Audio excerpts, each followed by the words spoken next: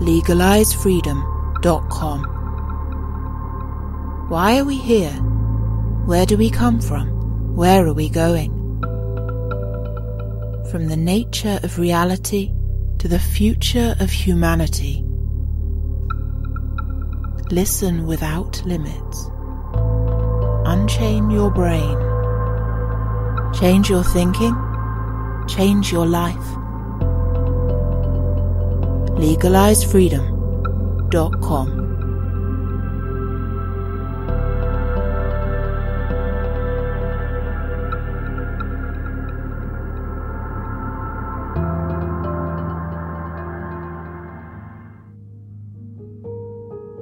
Greetings and welcome once again to LegalizeFreedom.com. I'm your host Greg Moffat, and my guest today is John Michael Greer, who joins us to discuss spirituality in an age of decline. If you do not consider yourself spiritual or remotely interested in spirituality, do not think that this is not for you. As industrial civilization continues to cascade into chaos, questions of meaning, purpose, and what life really is will become more important than ever. The myth of endless progress tells us that modern material lifestyles can only get better and that science and technology can solve any problem. Despite this hubris, it is becoming increasingly clear that the material world is a place of limits, and no amount of wishful thinking can avoid looming crises in energy, economy, environment, and in society at large. History tells us that religiosity often re-emerges in times of strife, even if religions themselves often have little to offer the social problems of the day. Taking the twin perspectives of perennial spiritual teachings and cutting-edge quantum science, we ask what we can still accomplish and what there is to hope for. Hello and welcome, John, and thank you so much for joining us once again on LegalizeFreedom.com. Well, thank you for having me back. It's always a pleasure. Wonderful. Well, today, John, the title of our discussion is Spirituality in an Age of Decline. My recorded introduction will have given listeners some idea of what to expect. Just before we get started today, for people who don't know, just give them a brief bio, just a little bit of a word about your work in general. Okay, well, basically, the bio is simple enough. Born and raised in American suburbia, escaped from that hell of tedium at the usual age. Have made a living for myself as a writer ever since. With various stints in service jobs to make ends meet when that was necessary. I served 12 years as the Grand Archdruid of the Ancient Order of Druids in America. As this suggests, I've been involved in alternative spirituality for a very long time. I've also been, of course, very interested in the decline and the future generally of modern industrial civilization. And so both of those have been things on which I've written books, rather a number of books at this point. And I blog about them regularly as well on my blog at ecosofia.net. Well, our chat today was inspired by issues I've been thinking about and broadcasting about for a long time, which is essentially the paradoxes and tension between the sort of disintegrating state of the world we see out the window and on TV and that we experience day to day, and the spiritual or non-material dimensions on the other hand, the spiritual life, those who believe that this world isn't all there is, and of course some of the cutting edge physics that's suggesting that this world isn't all there is, and there's this kind of the tension is there because how to resolve that. On one hand, everything's falling apart. You document this as well. Industrial civilization is in decline. The technological world we've all taken for granted is largely going away. And that brings a lot of despair. It results in is currently producing a lot of conflict.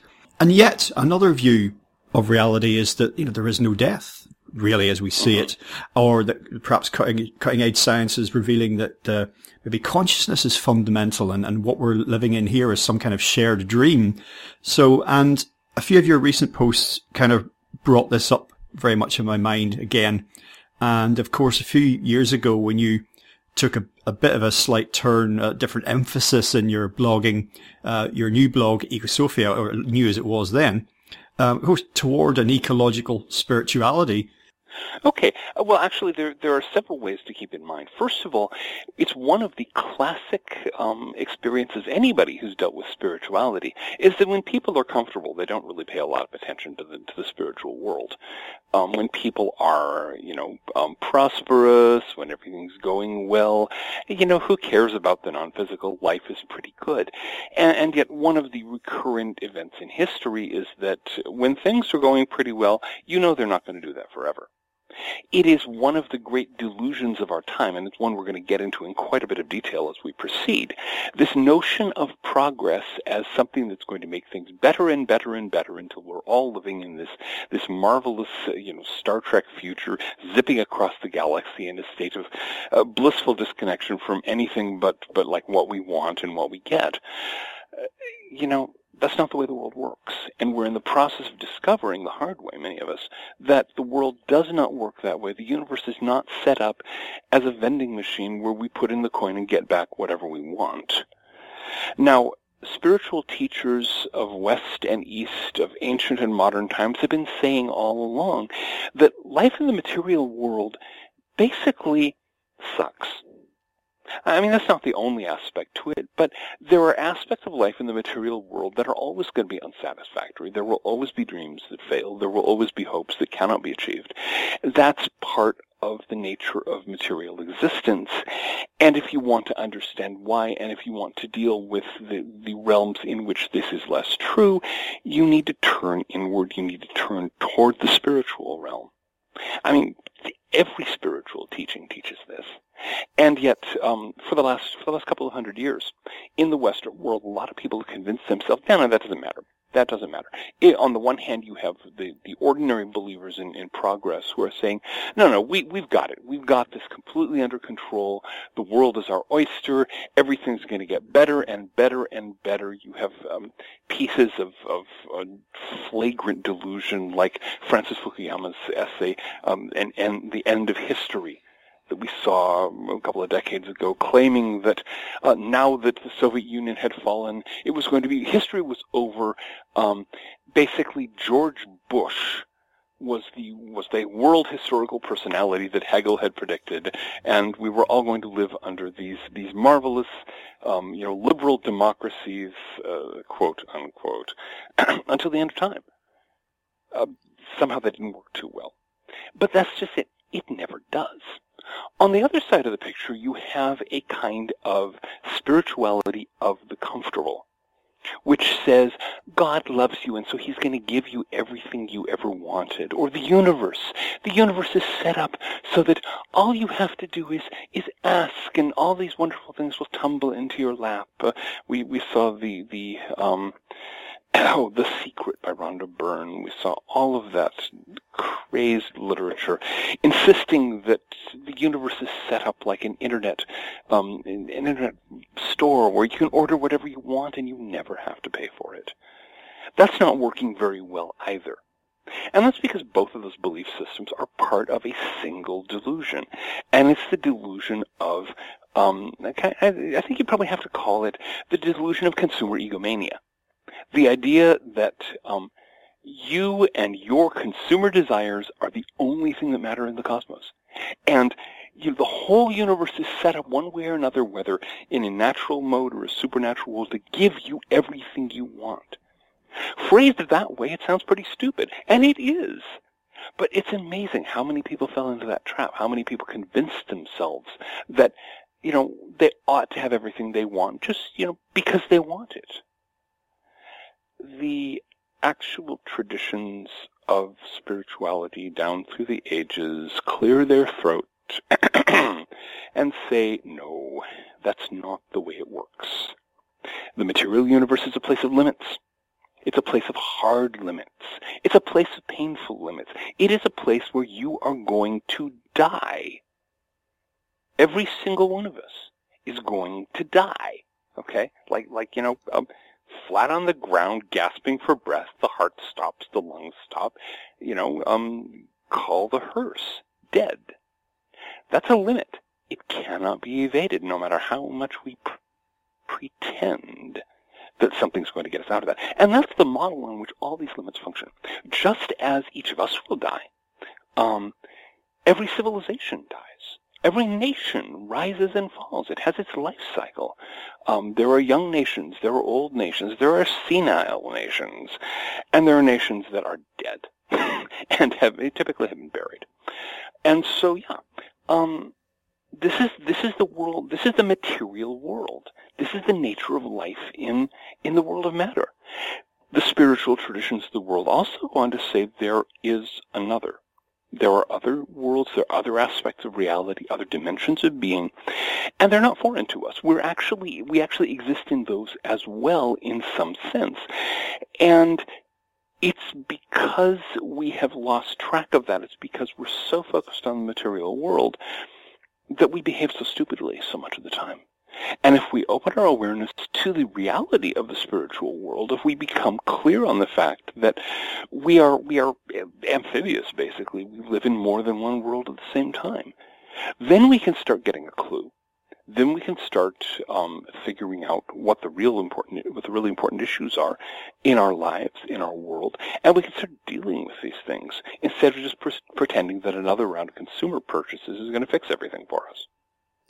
And I suppose it's materialism in terms of physics and metaphysics, and also materialism in terms of going on shopping sprees and thinking we get happy by acquisition. That it's materialism that's caused this short-term narrow view, because as you say, many spiritual and wisdom traditions have kind of gone back through millennia and beyond, and kind of had this perennial wisdom that we seem to have lost sight of, because despite all of our technological advancement, the past to us is like 100 years, and the future's, a few years ahead. It's just very, very narrow, and it seems to discount all of this perennial wisdom of the ages. Mm-hmm. And the thing is, that happens all the time. Every civilization at its peak falls into this kind of delusion, gets caught up in the idea that we know what's what, and what's what is about controlling the world and about, being prosperous and happy and having everything we want. The Romans did it, the Egyptians did it, everybody does it sooner or later. And then that's when their civilizations usually fall. And that's a normal part of the life cycle. And so, but yeah, it's material. The thing is, materialism in the scientific sense and materialism in the consumer sense are very closely related to one another. And not necessarily the way that seems obvious. People will say, well, it's because people get caught up in the scientific worldview that they lose track of the spirit. No, it's the other way around. People get caught up in their material desires, especially when they think there's a reasonable likelihood they can fulfill them. People who are comfortable, people who are well off, they very quickly turn to material satisfactions because they have access to them and because they're easy. Spirituality takes work, while picking up the phone or what have you, and ordering something does not take work. And so, we're human beings. We take the easy way out. A lot of us do. And so it's because you have a period of prosperity, it's because you have a period of material abundance, you have this tendency to focus on material acquisition, on greed, to use the straightforward term. And because of that, people find ideologies that make sense to them, and that's where we have the sort of modern scientific materialism. It's an ideology that justifies the consumer lifestyle. That's basically all it is. And you have the scientific version of that. You have the pseudo-spiritual version of it. The law of attraction, all this crap, which is more of the same thing. Another ideology meant to pat you on the head and say, it's okay. You can you can eat, an entire gallon of ice cream at a sitting.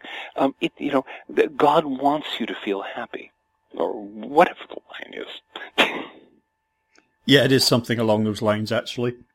I mean, I guess this is why often the spiritual life is seen as one of, if not poverty, then certainly of sort of a certain amount of self-denial. And our image, when someone mentions a monastery, we think of the monks and their living conditions, and how it's very much theirs is the spiritual life, and their material means are very basic indeed. It's meant just to take care of their basic needs. But they, I suppose, demonstrate at the very least that you if you're in an extreme survival situation, maybe spirituality isn't important either. So that if we think of Maslow's hierarchy of needs, that you have certain basic needs met, then you can turn to self-development or spiritual, whatever it happens to be. Yeah. Well, the hierarchy of needs it's not as ironclad as it may seem. I mean, among other things, there are plenty of people who, for spiritual reasons, engage in extreme austerities. They don't meet those first needs, or certainly they meet them just enough to keep body and soul together, if that. So the hierarchy of needs is kind of an average. And one of the things that tends to get lost in discussions of monastic life, people tend to focus on the extreme cases. They focus on the really rigorous monasteries where you are sleeping on your bed of nails or what have you, and eating one crumb a day. Or most monasteries are not that crazy. Most monasteries, you have a warm, dry place to sleep. You have clothes that do the job. You have, maybe you have enough food to keep you healthy. You have a reasonable amount of work, which people also need to stay healthy. And so your common or garden variety monk back in the day, back when it was a serious profession for a lot of people, was usually in good health and good spirits. The thing that sets them apart is that they didn't go beyond that. They said, okay, well, here are the things we need to stay healthy and functional. Let's leave it at that. Let's take the rest of our time and put it to other uses. Now, the thing is, people do this all the time in other contexts. Think of an athlete. Your basic athlete leads a life of austerity in many contexts that's comparable to that of a monk, There's very often a strict diet. There's a lot of exercise and training. They're putting in hours a day at that, whatever form of athletics they're practicing, because they have to if they're going to compete. A monk is the same thing. He's just competing in a different field. And yet we treat the athlete's behavior as perfectly sensible, and the monk, I couldn't imagine doing that. And that's because the athlete's, the goal the athlete is after, that success, that attainment, that competition, the hope of eventually standing there getting a gold medal. We all understand that.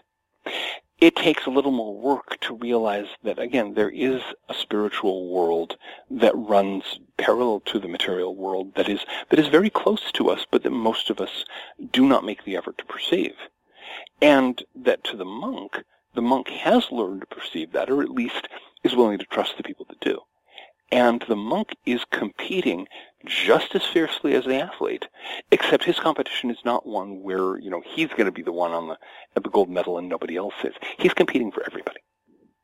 Oh, some of my absolute favorite beers in the world have come out of monasteries in centuries gone by in Belgium and France. That they were not in living completely, as you said, ascetic lifestyles. That's exactly. No, they didn't drink enough to get plastered, but they enjoyed a good mug of beer. Okay, and that's just it. This is something that people have learned over and over again. You can actually be a lot happier if you step down your material needs to the point where you're getting, you've got what you need, and you're not trying to always get more and more and more. That takes a lot of stress off right there. And then you set aside things that don't interest you, like, competing for status, and instead focus your time on things that do interest you.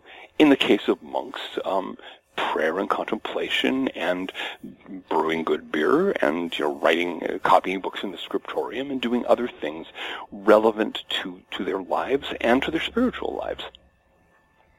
Well, you mentioned a spiritual dimension being really not us living in being parallel to our to this five sense reality that some of us take to be all that there is, and I think there are indications of the non-material dimensions. Whether you're coming at this from a religious or spiritual point of view or from a scientific point of view, there are indications of it everywhere, but we don't notice. It's a bit like synchronicities, for example. Take those. That the more you look, the more you pay attention, the more you notice these things. And I think a lot of us are not looking for it. We're not paying attention. We're not open to these indications, not open to the signs that this is the case. Oh yeah. Well, many of us are actively hiding from it. Sit down. This is something I've had the occasion to do, especially back when I was head of the Ancient Order of Druids in America. I got to talk to a lot of atheists because they were really puzzled. They had noticed that I'm scientifically literate. I've got quite a bit of knowledge about a number of sciences and things like this.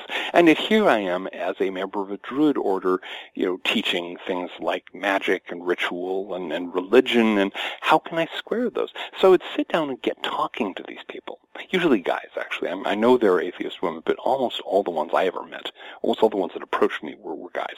So we'd be talking, and I'd start pushing at exactly these issues, and in fact, they were terrified that there might be a spiritual reality. Now, partly this was the fault of certain kinds of religion. You've got to be honest about this. Some religious traditions have made so much of a point that God is looming down over you, watching everything you do, and cackling at the thought of squashing you like a bug and flinging you down into hell for all eternity. And if you're raised with this kind of religious viewpoint, with God as this kind of sadist just drooling over the prospect of punishing you for all eternity in a fiery torture chamber, yes, your likelihood of ending up as an atheist is very, very high. And it doesn't help when you mix this with saying, but God loves you. That's why he's going to beat you up for all. As Carl Jung said, this is God as a child abuser. This is God as having the mentality of somebody who commits child abuse, who goes on about how he loves you and then beats the crap out of you. Obviously, I don't agree with any of that nonsense. But that's the way Christianity in particular, and some other religions, have been presented to so many people. As a means of social control, and for various other reasons, they've got this notion of, God as the ultimate eavesdropper, the ultimate CIA agent, watching you constantly, waiting for you to make a slip so he can damn you for all eternity. And so you get a lot of people who flee from spirituality because it's been made to look so ugly to them. But also, on a broader level, outside of that, you also have people who simply, the thought that there is a spiritual realm, the thought that there is a world that has its own requirements, that has its own laws and principles, that isn't whatever you want. That's scary too. Especially when, as religious traditions do, you point out that realm is inhabited. There are beings in it, and some of them are smarter than we are. If you've grown up in a worldview that says that human beings, in particular human beings who belong to the right class and are, live in the right country, are the zenith of humanity. They're the zenith of the universe. They're the goal of creation. Everything exists to make them feel good. That's a horrifying discovery. That there's this whole other world that doesn't care what you think of yourself. And so you get a lot of people nowadays who are terrified of spirituality. They're terrified of the thought that there might be a spiritual realm.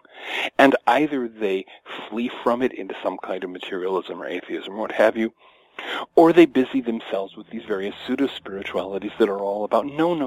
The spiritual realm runs around, like those awful Victorian books about, fairies in the garden scattering rose petals on the walk before the children come out, and it's all about, it's all about us. And the discovery that maybe it isn't all about us, that maybe we're just one species in a very complicated universe, and that can be very crushing if you've been raised with this kind of cosmic sense of entitlement. Well, I used to attend a humanist group here in my home city. Mm-hmm. It was a once a month meeting, and it usually revolved around a guest speaker, and but not being a humanist myself. I would have called myself an atheist at one point in my late teens and early 20s, but then I realized it was an untenable position. Then the humanism appealed to me for obvious reasons again at that stage of my life. But anyway, I went along to the humanist group because I was sympathetic to their worldview. I understand why you've arrived at this. I can see that. because I would have been on board completely at one point. But what we'd usually do after the speaker had finished is we'd retire to a hostelry, shall we say, and talk about the presentation or other related topics. And I found increasingly I was getting on to the sorts of conversations I suspect you were having with the atheists that you mentioned, and the same terror of the possible reality of a spiritual dimension was there. You could see it on their faces. You could see it as they sort of dribbling into their beer with terror. and the sense I got was that it was never made explicit, but was that the feeling was that if they accepted this, or if this turned out to be the case, the reality of a spiritual dimension, it would have vast implications for how they lived their lives. It would, and that was, they wanted to consider that they were completely in control of their lives, and that science and scientists were completely in control of the world, or getting there, and they didn't like this idea, all of which you articulated. And it's been really interesting to watch one of their darlings, like someone like Jordan, well, not someone like Jordan Peterson, but exactly Jordan Peterson, who appears to be on some kind of path to faith. If you've seen some of the interviews with him recently. Now, this is all post his sojourn in Russia and after his illness, so he's obviously in a fragile state.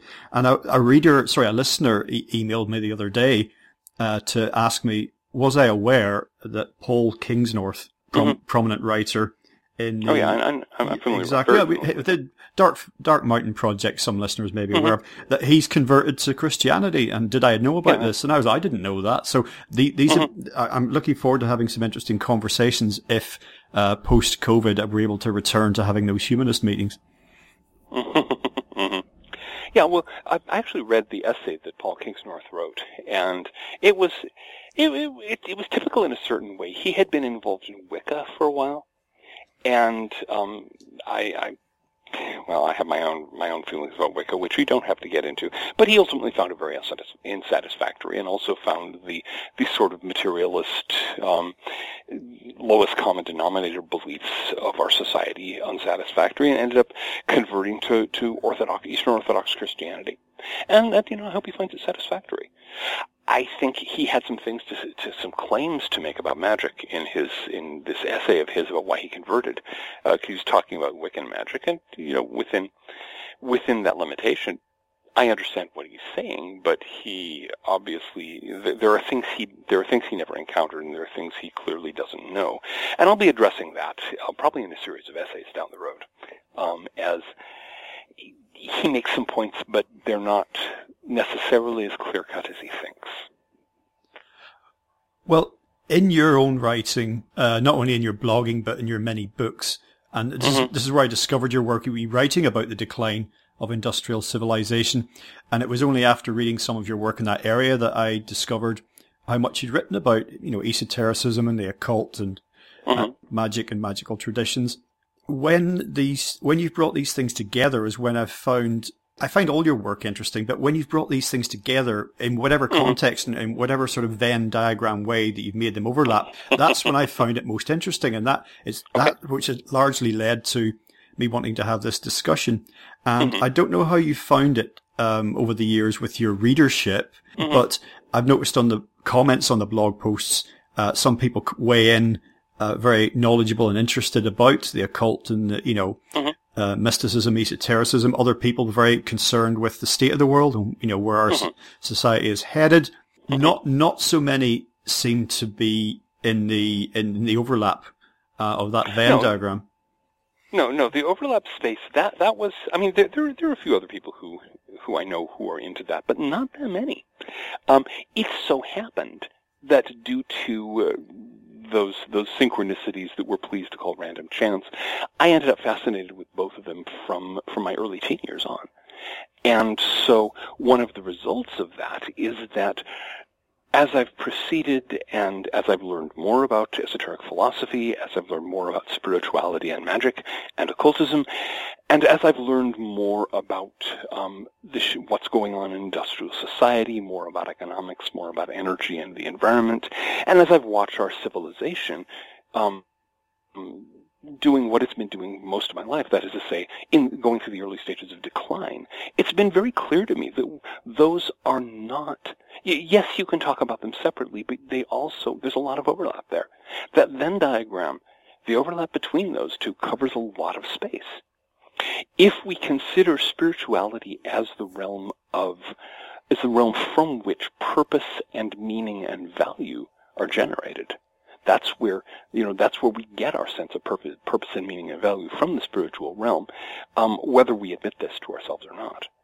And if we consider the industrial society as an expression of our senses of purpose and meaning and value, as how we've allowed that sense of ourselves to lead us to build a society, you can see very clearly how the flight first into a very materialistic religious viewpoint, then increasingly, step by step into straight out scientific materialism or straight out consumer materialism, and ultimately their fusion, made the arc of peak and decline that we're now going through inevitable. That was a driving force. The fact that we looked at the world, there's a very famous essay by Lynn White Jr. that points this out, the historic roots of archaeological crisis.